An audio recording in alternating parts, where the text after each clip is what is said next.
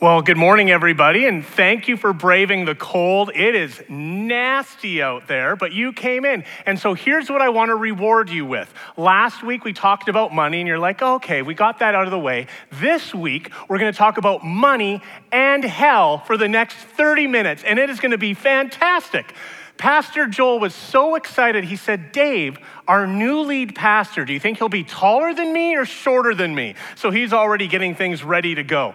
But if you are aware of what's taking place, here's what's happened. Last week, we looked at the first half of Luke chapter 16. And the big idea there was, how are you going to use your earthly possessions for eternal investments? And we think about this, we engage with this. One of the strategies we have at the church is that we would be people who invite, include, and invest.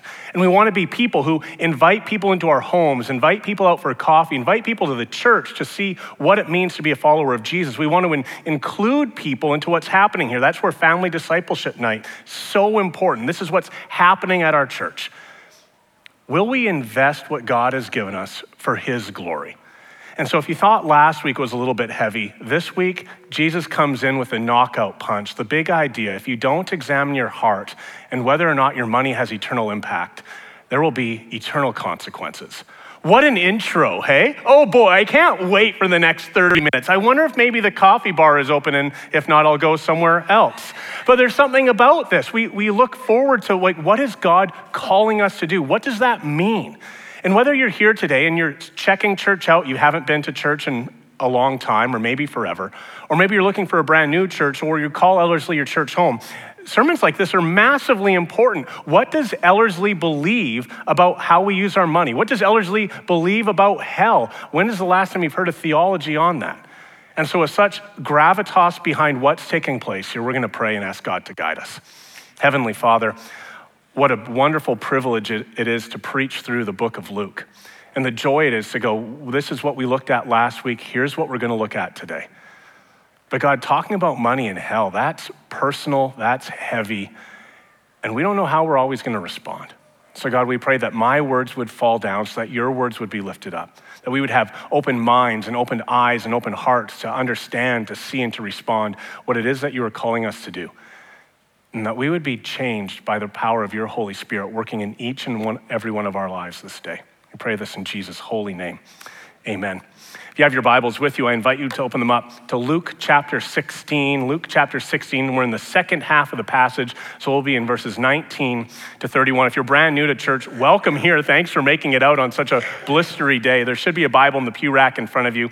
Of course, if you have your phone or a tablet with you, you can download the Bible app and join me in Luke chapter 16. If you enjoy following along word for word, I always preach from the English Standard Version. This is our passage today. Jesus, looking at the disciples and the Pharisees, says, "There was a rich man who was clothed in purple and fine linen and who feasted sumptuously every day. At his gate was laid a poor man named Lazarus, covered with sores, who desired to be fed with what fell from the rich man's table. Moreover, even the dogs came and licked his sores. The poor man died and was carried by the angels to Abraham's side, and the rich man also died and was buried. In Hades, being in torment, he lifted up his eyes and saw Abraham far off and Lazarus at his side. And he called out, 'Father Abraham, have mercy on me. Send Lazarus to dip the end of his finger in water and cool my tongue, for I am in anguish in this flame.' But Abraham said, 'Child, remember in your lifetime you received your good things, and Lazarus in like manner bad things. But now he is comforted here, and you are in anguish. Besides, all this between us is a great chasm has been fixed, in order that those who would pass from here to you may not be able, and none may cross from there to us.' And he said, 'Then I beg you, Father, send him to my father's house, for I have 5 brothers, so that he may warn them, lest they also come to this place of torment.' But Abraham said, 'They have Moses and the prophets, let them hear them.' And he said, 'No, Father Abraham, if someone goes to them from the dead, they will repent.' He said to him, 'If they do not hear Moses and the prophets, neither will they be convinced if someone should rise from the dead.'"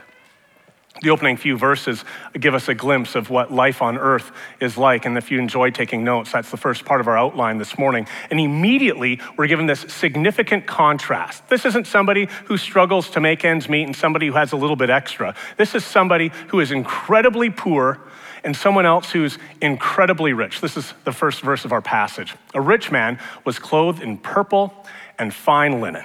Purple isn't like it is today. Back in the first century, it was difficult to find dye. And of all the colors of dye, purple was the most expensive by far, typically only worn by royalty.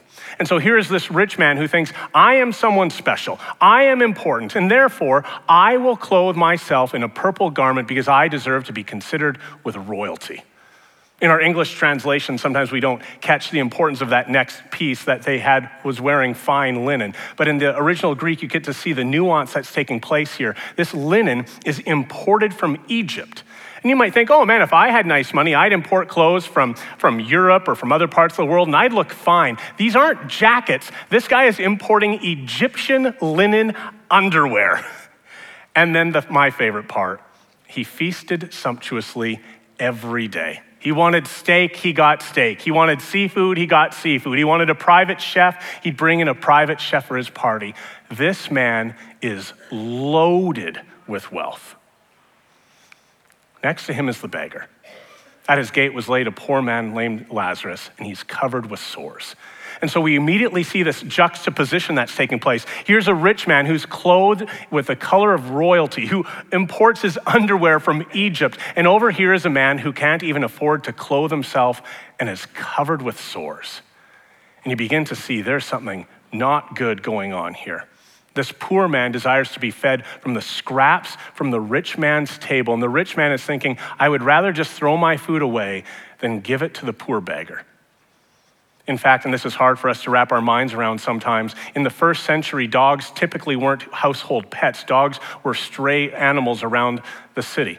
And being licked by this stray animal is probably what would cause infections and for these sores to boil over. This is not a good picture.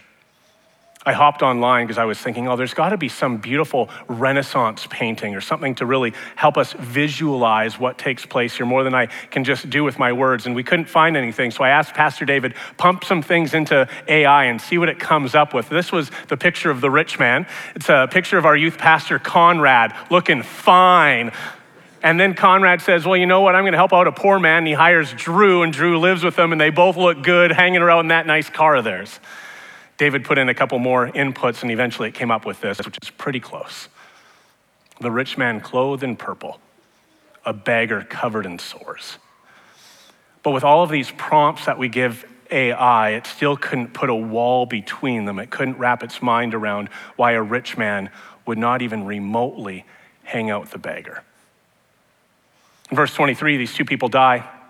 The rich man goes down to Hades. The poor man, Lazarus, goes up into heaven. And we recognize that there's something special that takes place here. In all of Jesus' parables, there's 39 in total. This is the only time a person is given a name. The only time in 39 stories where Jesus says, here is a man and his name is Lazarus, which means God helps.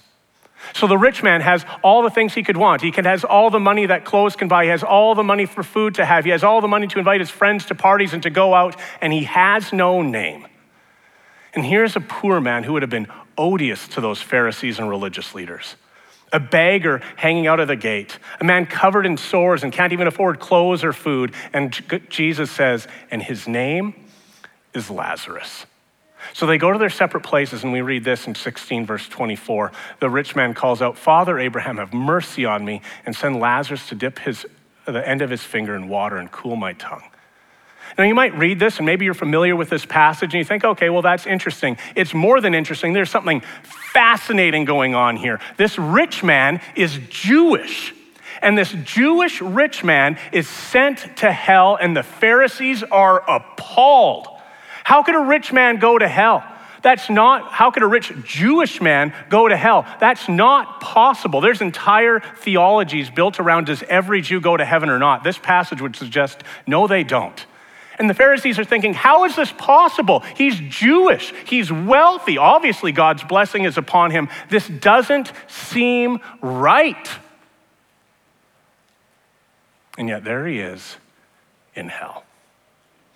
And it's this reminder for us, even sitting here today, that our heritage doesn't save us. Just because you're here and your family might be Christians doesn't mean you are. Just because you're here and you sing songs to God doesn't mean you're a Christian. Just because you're here and you're going to be going to family discipleship night on Wednesday doesn't mean you're a Christian. It takes much more than that. Do you believe in Jesus? And this man, he has a callous heart. He doesn't care about that poor beggar who's standing outside of his gates. He wants nothing to do with him. Do you know your neighbor's name? Do you know the people who live in your cul-de-sac? Do you know the people who live on your street? Do you know the people on the floor of your condo? Do you know the hurts and the pains that they're going through? Do you pay attention to them? Do you have a relationship with them? Do you know that if something goes wrong, that they can call you and vice versa? Do you care about the person that God has placed right outside your doorstep? Second thing that's fascinating, and it's so in front of our eyes, it's almost hard to see. The rich man knew Lazarus' name. Still, verse 24, Father Abraham, have mercy on me and send Lazarus to come and help me. And I find that fascinating because that means the rich man was well aware that Lazarus was there. Even if he never talked to him himself, his servants would have said, well, you know, Master, Lazarus, who lays outside your gate.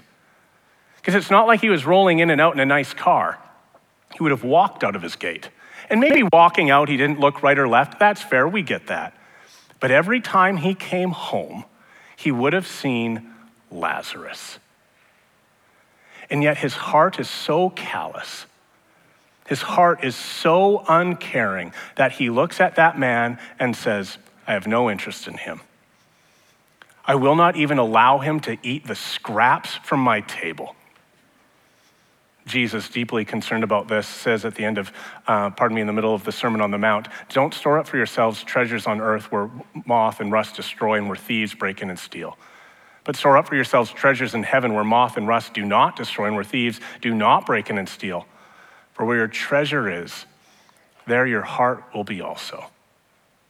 For the Pharisees, they would have been furious at this story. Scandalous, they said. This man is a Jew. This man is wealthy. God's blessing is upon him. And this beggar gets to go to heaven and not the rich Jew? They would have been furious at this story, but Jesus has a point to make. Just 10 verses earlier, we looked at this last week. The Pharisees, who were lovers of money, heard all these things and ridiculed him. So let me be clear. Having money is not a sin. Being wealthy, being rich is not a sin. Loving that money is a problem. Where we work so hard that all we want is more money and we don't see the people around us. This is a real issue and this is a real concern. But how are we going to use the money that God has given us? So now this is the third parable in a row where Jesus lays it out. Parable about money, parable about money, parable about money. In Luke chapter 15, we have the parable of the prodigal son.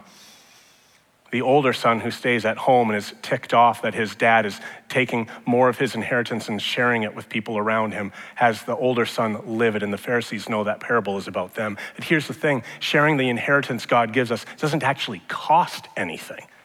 But still the Pharisees say, that's not for me. In the first half of chapter 16, the shrewd manager, Jesus is saying, we want you to shrewdly use your money. How can you build up friends so that when you get into heaven, they might await you and cheer you on and say, thank you for using your money. Thank you for being a blessing to me. Thank you for paying for a babysitter so I could go to work. Thank you for having me into your home. Thank you for taking me out for dinner. Thank you for caring about me when nobody else would.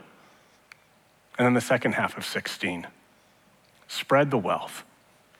Do you see the poor around you? Do you have eyes that are open, that are aware of what's taking place? Do you see the hurting in our church? Do you see the hurting in our neighborhoods? Do you see the hurting in our city? Do you see the hurting in the world? Are you aware of what's happening all around you? Because Jesus is saying, take the money that I have given you and use it to bless all of eternity. He says earlier on in Luke, and you experts in the law, woe to you because you load people down with burdens they can hardly carry, and you yourselves will not lift a single finger to help them. And then again, back to the Sermon on the Mount, not everyone who says to me, Lord, Lord, will enter the kingdom of heaven, but only he who does the will of my Father who is in heaven. So what are you doing? Are you using your money to bless those around you? Do you see those who are hurting and those who are struggling and saying, God has given me extra so that I might be a blessing to them? That's life on earth. The second part is life after death. Now, I'm not really well traveled. I've only left our continent once in my life. I'm not really well read to know what the apologetic challenges are around the world. But I know here in Canada that one of the biggest questions people have about Christianity is how can a holy and loving God send people to hell? It's a real question. Maybe you in this room wonder that same thing. How is that possible? So let's look at a few different things. Right now, most of us here are living in suburbia, right? If you live on the south side of the Anthony Henday, you're in suburbia. Some of us live downtown, some of us in rougher neighborhoods. I totally understand that. But most of us have a cute little house with a patch of grass. And even if you live in a condo or an apartment building, there's a park nearby, there's walking paths, there's a coffee shop that you can go and meet your friends at, and life is really good. When's the last time you got in a fight? I don't even mean a verbal barrage back and forth. I don't even mean road rage. I mean, when is the last time you physically got in a fight? When is the last time you were threatened with your life, where you genuinely thought, I'm not sure if I'm going to survive? I'm 43 years old. My last fight, I was 13 in grade 6. Wasn't exactly scared for my life. So let's shift it a little bit. War in the Gaza Strip, war in Ukraine. For our Nigerian friends, the civil war of 1967 in Nigeria, the Rwandan genocide between the Hutu and the Tutsis in the mid-90s. If you have kids, cover their ears. Somebody breaks into your house and you want to defend your house because this is my house, and you get punched in the face and you get punched in the face again, and you get shoved to the ground and they start kicking you. And they say, because you put up a fight, now we're really going to make you pay. And they tie you to a chair and they take your wife and they take your daughter and they rape her before your eyes. Then they torture them before torturing you and maybe killing you.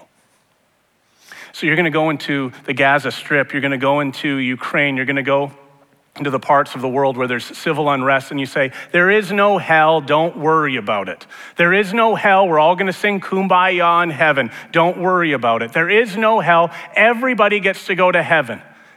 But for those people, that would make God a monster. God, why don't you do anything about this? Do you know the horror we're going through? How is that person going to pay for what they did to my family? And it's easy in suburbia Canada to go like, why would there be a hell? But sometimes we need to look broader and understand that sin must be put to death. That there is something that God is going to do where he is going to avenge those who have hurt us.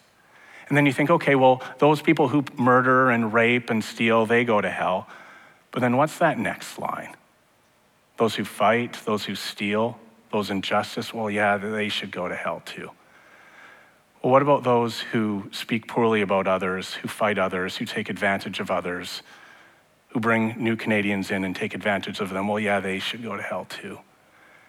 And you keep going lower and lower and lower, and you realize, oh man, I deserve hell as well. And if it wasn't for Jesus, I would spend the rest of eternity in there. Deuteronomy, rejoice, O nations, with his people, for he will avenge the blood of his servants. He will take vengeance on his enemies, and he will make atonement for his people. It's not just in the Old Testament, we see it in the New as well. Do not take revenge, my friends, but leave room for God's wrath, for it is written, it is mine to avenge. I will repay, says the Lord. But then we have another question. Okay, sure, so hell exists. I think I can handle that. But does it actually look like the story of the rich man and Lazarus? Jews for hundreds of years believe it does, and Jesus' story would certainly agree with that. And I think with most of us, when we think of hell or when we think of heaven, we think of what it will be, not what it presently is. And those are two different things. For the Old Testament, we read the word Sheol a few dozen times. And Sheol is a place for the dead in general, both the righteous and the unrighteous. The very first time that we read Sheol in Scripture is Genesis 37. Jacob, one of the three patriarchs of Israel, has just learned that his son is dead. So all of his sons and all of his daughters rose up to comfort him, but he refused to be comforted and said, no, I shall go down to Sheol, to my son mourning. And thus Jacob wept for his son Joseph. Father of Israel, godly man. His name is Jacob, and it's changed to Israel. He's in heaven. So Sheol is a place for the dead in general. Hell, Hades, is a resting place for the wicked. Heaven/paradise is a resting place for the righteous. But then you might start to think to yourself, well, are we sure? Like, can they actually see each other? Pardon me, let me back up a little bit. You might remember Jesus saying to the thief on the cross, today you will be with me in paradise. 2 Corinthians 5, verse 8, I would prefer to be away from the body and home with the Lord. So there's this waiting place. Don't think purgatory. Think a hell and a heaven, just not the future hell and the heaven. Purgatory is a horrible idea. It was made up in about the 1200s, is a black mark on the church where they use it as a fundraising event to fundraise for a whole bunch of buildings that they needed to put together. Awful time in church history. But right now, at this time, there is a hell and a heaven, and apparently they can see one another. You might think, well, do we have more ideas? So the Protestant Bible has 66 books. The Catholic Bible has what Protestants call the Apocrypha. One of the apocryphal books is 2nd Esdras, and we read this. The whole context is about what's taking place right now in the heavenly realm. The fifth way, says Ezra, is that they will see the habitations of the others are guarded by angels in profound quiet. So you have this thing of what's taking place. And so Jesus says the rich man goes down to hell. And by the way, after verse 22, he's never called the rich man again. It's only personal pronouns. And you have Lazarus and Abraham in heaven, and they can see each other. Verse 23, back to the scripture. And in Hades, being in torment, he lifted up his eyes and he saw Abraham far off and Lazarus at his side. Let me ask you a question. You're stuck in hell. What's the first question you ask? It's not a trick question. What's the first question you ask? I asked my wife this the other day. I think she nailed it. For me, is it warmer than Edmonton in January? Because if it is, then maybe it's not awful. But my wife says, and she's correct, God, will you get me out of here? Going back to verse 24 again. Who does the rich man talk to, and what does he ask for? Who does he talk to? What does he ask for? He doesn't talk to God. He doesn't cry out to God. He says, Father Abraham, have mercy on me and send Lazarus to dip the end of his finger in water and cool my tongue. This man has no relationship with God. If he did, he would call out to him. And what's fascinating is that he doesn't ask to be removed from hell. He never repents. He never asks forgiveness, but he asks for mercy. He says, Abraham, send Lazarus. So he still thinks he's better than Lazarus. He's in hell, Lazarus is in heaven, and he thinks, Abraham, send Lazarus to help me. Our heritage doesn't matter. You can almost hear him crying out to Abraham, but we're family. But it doesn't matter. Abraham says that doesn't matter at this time. And it doesn't matter if you think my parents are Christian, if you think I'm doing the right things. Do you have a relationship with Jesus? And are you using the blessings that he has given you to see that expand around the world? Abraham responds in verse 26. Besides all this, between us and you, a great chasm has been fixed in order that those who had passed from here to you may not be able, and none may cross from there to us. In the midst of all this fire that's taking place, it boils down and it helps us to see who we truly are. And it boils away all the pretense, it boils away all the money, and it purifies. And at the very heart of this rich man, he is selfish and arrogant, and he thinks he's better than Lazarus. And he never asks to leave hell. When it comes to your eternal destination, God's going to give you exactly what you want. Hopefully for all of us in this room, we cry out, God, may your will be done. And he says, welcome into heaven. But for those of us who want nothing to do with God, for those of us in the world who want nothing to do with God, God looks at us and says, may your will be done, and he sends you to eternal damnation. Life on earth, life after death, a life well lived. I'm going to go back to the scripture, picking up in verse 27, I believe. And he said, then I beg you, he being the former rich man, then I beg you, Father, to send someone to my father's house, for I have 5 brothers, so that he may warn them, lest they also come into this place of torment. But Abraham said, they have Moses and the prophets, let them hear from them. And he said, no, Father Abraham, if someone goes to them from the dead, they will repent. Notice he still doesn't himself. But he said to him, if they do not hear Moses and the prophets, neither will they be convinced if someone should rise from the dead. There's 2 different chasms that are taking place here. The chasm the rich man recognizes from heaven and hell cannot be crossed, but he's thoughtful and he goes, well, perhaps the chasm between heaven and earth can take place. And you'll notice in verse 31, Abraham never says no. Abraham never specifically says that cannot be done. He simply says that it won't make a difference. But indirectly, what this rich man is saying is, I didn't have enough information. I didn't know that I was supposed to take care of the poor.